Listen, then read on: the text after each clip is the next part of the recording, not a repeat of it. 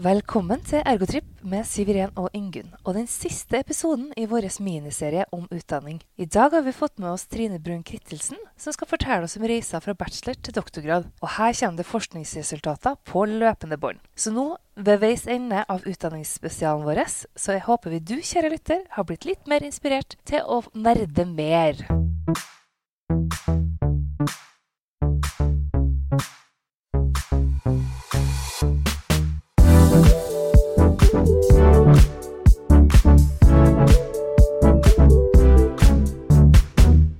Hei Ingunn. Hei Siviren. Da var vi ved veis ende i denne miniserien. Det var vi. 7 episoder har det blitt. Det ble det til slutt. Veldig spennende. Og vi har fått dekt så masse. Ja, det er nesten så jeg har lyst til å søke meg inn på ergoterapistudiet på nytt. Ja. Fort gjort å bli inspirert da. Ja, kjempe. Nå skal vi jo på en måte høre om det høyeste utdanningsnivået det går an å ta. Ja, tenk på det. Det blir spennende. Det er spennende. Du er jo selv oppe i dette her. Ja, men jeg synes det er like artig å snakke med andre om Ja. det. Så velkommen til deg, Trine. Tusen hjertelig takk. Takk for at jeg ble invitert. Ja, stas. Og hvor er det du er doktorgradsstudent hen? Jeg er stipendiat ved OsloMet, så der er jeg ansatt som stipendiat. Ja, herlig. Men vi skal vel begynne med Trine, som vi begynner med alle sammen, det må vi jo. Hvorfor ble du ergoterapeut? For min del så var det egentlig litt tilfeldig at jeg ble ergoterapeut. Jeg kunne like gjerne blitt noe annet. Men før jeg skulle søke høyere utdanning, så snakket jeg med ei som var ergoterapeut. Og det virket som hun hadde så innmari fin jobb. Hun var liksom så på og virket stolt av jobben sin. Så da ble det ergoterapi på det første valget. Og det har jeg ikke angret på, for det er jo et yrke hvor man har så mange muligheter. Absolutt. Og det har vi jo hørt mye om nå i de siste episodene, og egentlig de Hele årene vi har holdt på. Ja, hele veien. Men hvordan synes du da at bacheloren forberedte deg på arbeidslivet? Nei, jeg tenker sånn i ettertid at som med alle utdannelser, så tenker jeg at jeg var ikke forberedt på alt jeg kom til å møte i arbeidslivet. Langt derifra. Men sånn er det nok bare. Men vi jobbet jo etter problembasert læring, og det synes jeg var en veldig fin måte å lære hvordan jeg kunne finne ut av ting.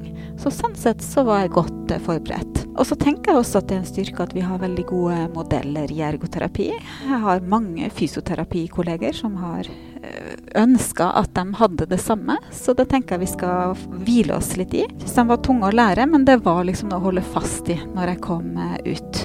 Så for meg, hvor barn egentlig har vært den røde tråden gjennom hele mitt løp, så synes jeg vi hadde lite om barn.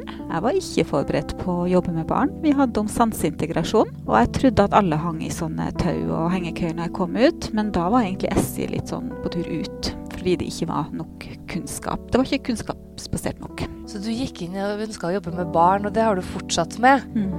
Ja, så fortell litt om da veien videre fra bachelor og oppover i utdanningsforløpet. Hva skjedde? Ja, altså sånn veldig kort fortalt så var jeg heldig, og jeg fikk en stilling som barneergoterapeut rett etter utdannelsen. Det var i Larvik kommune, og for meg så var det rett og slett drømmejobben. Det var litt annerledes enn jeg hadde sett for meg først. Som sagt så trodde jeg at jeg skulle jobbe mye mer sånn med barnet. Det var mye mer jobb med foreldre blant annet enn det jeg trodde. Men jeg har bare elsket rett og slett å få lov til å jobbe med de flotte familiene og de flotte ungene. Så det har vært en helt super jobb. Så jeg har vært barneergoterapeut i godt over 20 år. Jobbet i kommunehelsetjenesten og også på habiliteringssenter. Ja, så litt variasjon der da. Og så jobbet du en stund, og så fant du ut at du ville ha noe form for påfyll, eller ble du oppfordret til det, eller hva var det som gjorde at du gikk videre? Nei, det var nok et veldig sånn indre ønske om å få litt mer påfyll og lære mer. Så jeg startet egentlig med å ta en videreutdannelse i allmennhelse her ved OsloMet.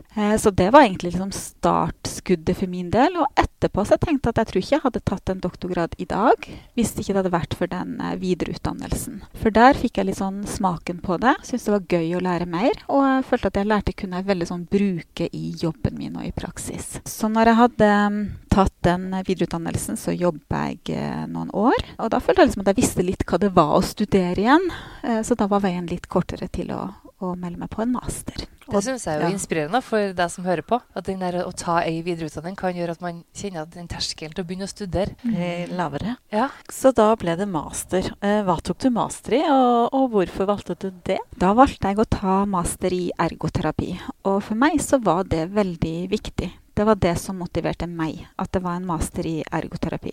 Så det hadde ikke vært det samme å tatt en annen type master. For meg så jeg hadde jobbet veldig mye tverrfaglig i mange år. Det hadde jeg lært masse av, og det har vært ordentlig fint. Men jeg følte kanskje at min egen ergoterapirolle ble litt sånn utvisket. Sånn at det å få litt sånn, jeg husker at jeg tenkte at jeg hadde lyst på en sterkere stamme, sånn ergoterapimessig. Jeg hadde lyst til å være oppdatert på hvordan vi tenkte i faget, hvordan man jobba, om liksom å være i mer sånn ergomiljø, hvor jeg fikk vite om det var modeller som hadde kommet, hvordan var det. Jeg var nok også et sted, når jeg hadde jobbet så mange år, at jeg følte at jeg kanskje begynte å gå litt tom, at jeg følte at jeg trengte noe påfyll. Så det var det den masteren var for meg. Det var kun rent påfyll. Så selv om det var veldig, veldig travelt, så var det liksom bare sånn, det var bare helt nydelig å sette seg ned med en artikkel og lese, og det var veldig, veldig fint. Og så var det jo også det at det ble mer og mer fokus ute på det her med å jobbe kunnskapsbasert. Og da tenkte jeg at jeg trengte mer utdannelse for å kunne gjøre det. For å blant annet kunne lete fram relevant forskning. Jeg hører jo når du prater da, at det er veldig mye som er, både den videreutdanningen, det var jo klinisk rettet, at du fikk påfyll på en måte til det du gjorde der, men også det, når du tok masteren da, at du fikk muligheten til å kjenne på at jo, det her får jeg faktisk brukt i arbeidshverdagen min også. Ja, og jeg ble nok litt overrasket når jeg startet over at jeg fikk mer med masteren enn det jeg hadde trodd først. For den kliniske biten som du sier nå, der fikk jeg jo muligheten til å fokusere veldig på med den masteroppgaven. Og der skrev jeg om fagpersoners møte med sorg hos foreldre til barn med funksjonsnedsettelser. Så det var en flott måte å få fordypet seg i noe faglig. Men det jeg fikk som var mer enn det jeg hadde forventet, det var egentlig det å lære om forskning. Og der synes jeg det var veldig høyt og bra nivå på lærerne. Vi lærte veldig mye. Så det var fint. Og jeg tok den jo på deltid på over 4 år, men leverte litt før, for da hadde man jo muligheten til. Og det også var veldig fint, for jeg tror at over så lang tid så får du større muligheten til å prosessere det og jobbe lengre med masteroppgaven din, så det også kunne jeg like å ta det over deltid. Ja, for det betyr jo da at du jobbet ved siden av mens du tok en master. Hvordan var det? For meg så gikk det veldig fint. Jeg hadde 100% jobb ved siden av, men jeg hadde permisjon til samlingene, som var sånn ukesbaserte, og til eksamen. Nå var jeg veldig, veldig motivert. Som sagt så var det alt som handlet om den masteren var egentlig bare påfyll, synes jeg. Men jeg tror nok at det kunne vært lurt å hatt enda litt mer avsatt lesetid. For at selv om det var motiverende og bra, så er det mye jobb. Sånn at for at det skal bli gøy, så kan det være lurt å få satt av litt tid til å få lest. Men det som var fint, det var at det studiet var så godt planlagt, sånn at både for de som kom langveis fra, eller hvis man hadde jobb ved siden av, så kunne man planlegge det i god tid og få bedt om permisjon, bestille flybilletter og alt det her praktiske rundt det. Høres ut som det er noen ergoterapeuter som har lagt opp studiet. Ja, det jeg skulle nesten tro det. Men da, en eller annen gnist har da tent i deg, fordi du har jo ikke stoppet med en master. Du går videre med en PhD. Ja, eller det vil si at sånn med en gang etter masteren så tenkte jeg aldri mer noensinne skal jeg skrive noe sånn her. For det, etter en man leverer inn den masteroppgaven, så er man jo også litt tom og har brukt det man har. Men det gikk veldig kort tid. Det var liksom bare fra jeg hadde levert en skriftlig masteroppgaven, så gikk det et par uker til det hadde muntlig eksamen. Og samme dag som jeg hadde muntlig eksamen, så var det lagt ut en stilling som stipendiat her ved OsloMet, som virket helt perfekt, synes jeg. Så da valgte jeg å søke med en gang. Så du navnet ditt på den? Jeg gjorde på en måte det, for jeg følte at det nesten var en fortsettelse på masteren, fordi jeg kunne jobbe så tett opp mot familiene. Og det som var den store motivasjonen for meg, det var at jeg hadde opplevd at gjennom masteren så fikk jeg jo forsket litt på en måte, og jeg følte at de resultatene jeg kom frem til det betydde noen ting. Og jeg kjente at gjennom å gå videre og forske, så kunne jeg bidra som ergoterapeut, men bare på en annen måte. Ikke i det direkte arbeidet med familiene, men på et annet nivå. Og det var det at det prosjektet, det var med tema barnepalliasjon, og det handler om barn, søsken og foreldres erfaringer. Så jeg følte at det var et veldig sånn nyttig tema. Et bra tema, og designet på det var kvalitativt, så jeg fikk lov til å gjøre intervjuer, som også er en sånn forskningsform som jeg trives veldig godt med. Det har jo mye å si. Men ja, da vet jo dere det, for dere er jo PhD-er begge to. Men for en sånn newbie-PhD-er som meg, hvordan går man fram da, for å starte på en PhD?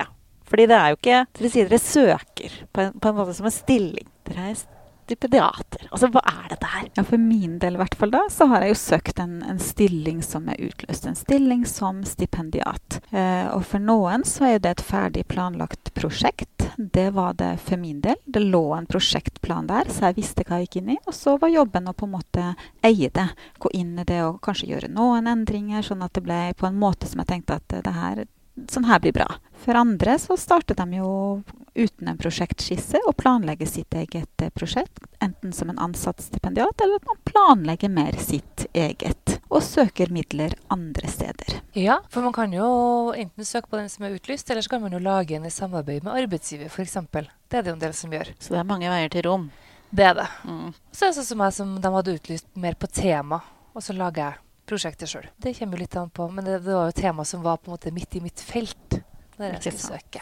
Men det er jo artig å vite også at du kan komme til ulike typer dekka bord. Nettopp. Noen ganger har de ordnet med ingrediensene, og noen ganger ligger oppskrifter der. Ja, så spennende. Ja. Men det som er når du spør om det her med å bli PhD-stipendiat, så det er klart det både for deg og meg nå, så er det jo det her med tema.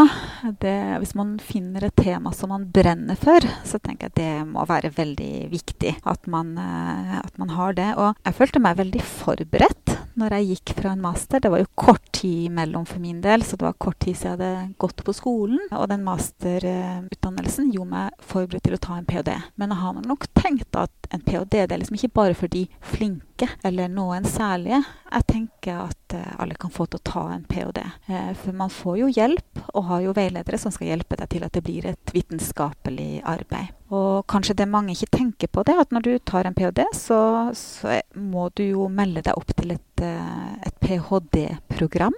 Så mitt PhD-program, det heter helsevitenskap, og da består det av 2 deler. Det ene, det er jo den forskningen som jeg gjør, som er den absolutt største, som utgjør 180 studiepoeng. Men så må du også gå på skole.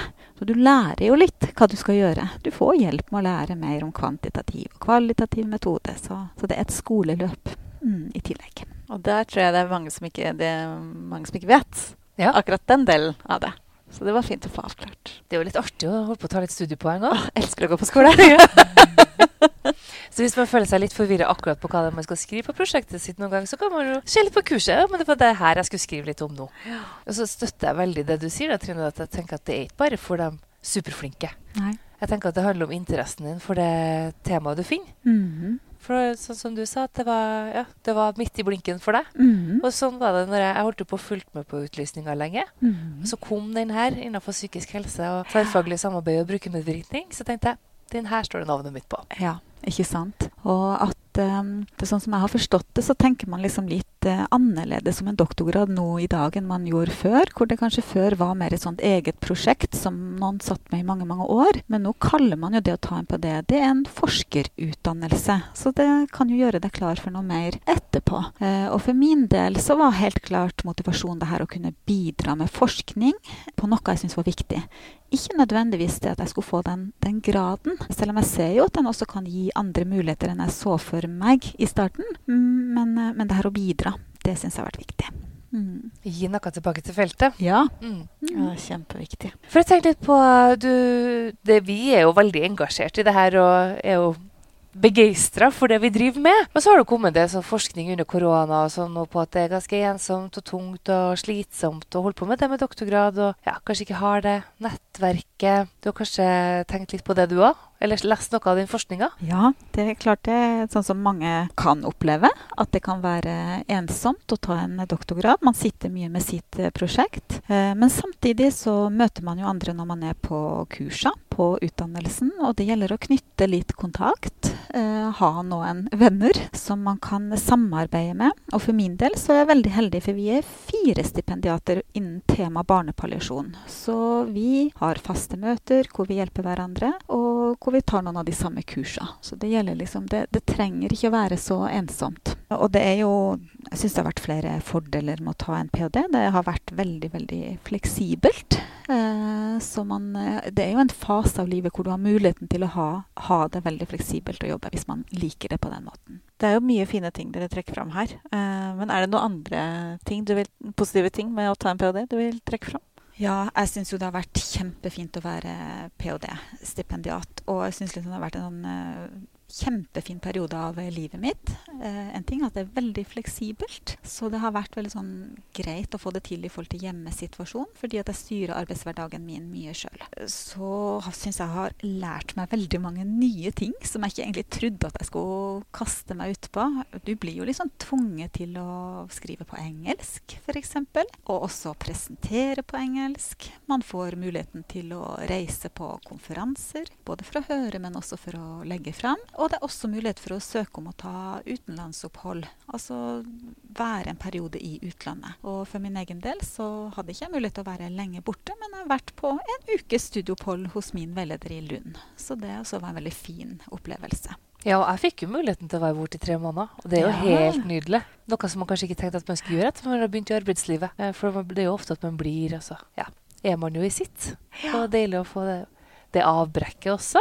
Og hvis man er veldig interessert i et tema, så er det vel kanskje den ene gangen i livet hvor man har muligheten til å sette seg ned og bruke så mye tid på et tema, og få liksom tenke de der skikkelig lange tankene, og få lov til å gå inn i diskusjoner med folk, og ordentlig bli god på en ting. Det synes jeg har vært innmari fint. Og så møter man veldig mange hyggelige folk, synes jeg. Det er liksom andre folk som er også interessert i sine tema, og opplever at folk er veldig sånn interessert i hverandres, så det har vært et bra miljø å være i. For man hører jo litt om at akademia kan være litt spisse albuer, men jeg har opplevd at veldig mange har lyst til å være med og diskutere og ta imot besøk, eller ha møter og alt sånt der, fordi at man vil jo bare bli bedre på det man driver med, og det vil jo alle. Ja. Jeg har heller ikke opplevd det med spisse albuer, og så er det jo kanskje litt hva man ønsker med PhD-en sin. Altså tar man en PhD fordi at man ønsker seg en akademisk karriere, at man skal videre, sånn at man vil gjerne ha publisert for eksempel i de beste tidsskriftene, eller tar man en PDF av andre grunner. Så tenker jeg det er også litt forskjellig, og kanskje noe man kan tenke litt på før man velger å ta en PhD. Ja, for det er mye tid man bruker. Ja. Men man bruker det på noe bra, da. Det er jo en jobb det her også. Det er jo det. Ja, for det er jo litt viktig det du sier der, å regne det som det er en jobb. Og sammenlignet med det å stå i arbeidslivet, så er ikke det sånn at jeg tenker at det har vært veldig mye mer jobb å ta en PhD. Det har vært en jobb, og det har vært veldig fint. Og så kan det jo være kanskje viktig for noen å vite at det her med lønn kan være litt forskjellig. I en sånn type stipendiatstilling som jeg har, vanlig offentlig PhD, så er ikke lønna veldig høy. Så det er ikke sånn at man går veldig opp i lønn som PhD-stipendiat, men det kan være andre muligheter ved å gjøre en PhD på en annen måte. For eksempel hvis man får til en avtale i den kommunen eller den arbeidsplass man har, så kan det være andre muligheter for ordninger. Så vær nysgjerrig. Ja, men fint. Har vi noe mer på hjertet, Ingunn? Jeg tror vi begynner å runde det da, som en sånn... Runde det, fint. Det er PhD, da har vi rundet. Hva er etter PhD? Det er jo det høyeste utdanningsnivå du kan ta, så i og med at dette er miniserieutdanning, så er vi ved veis ende.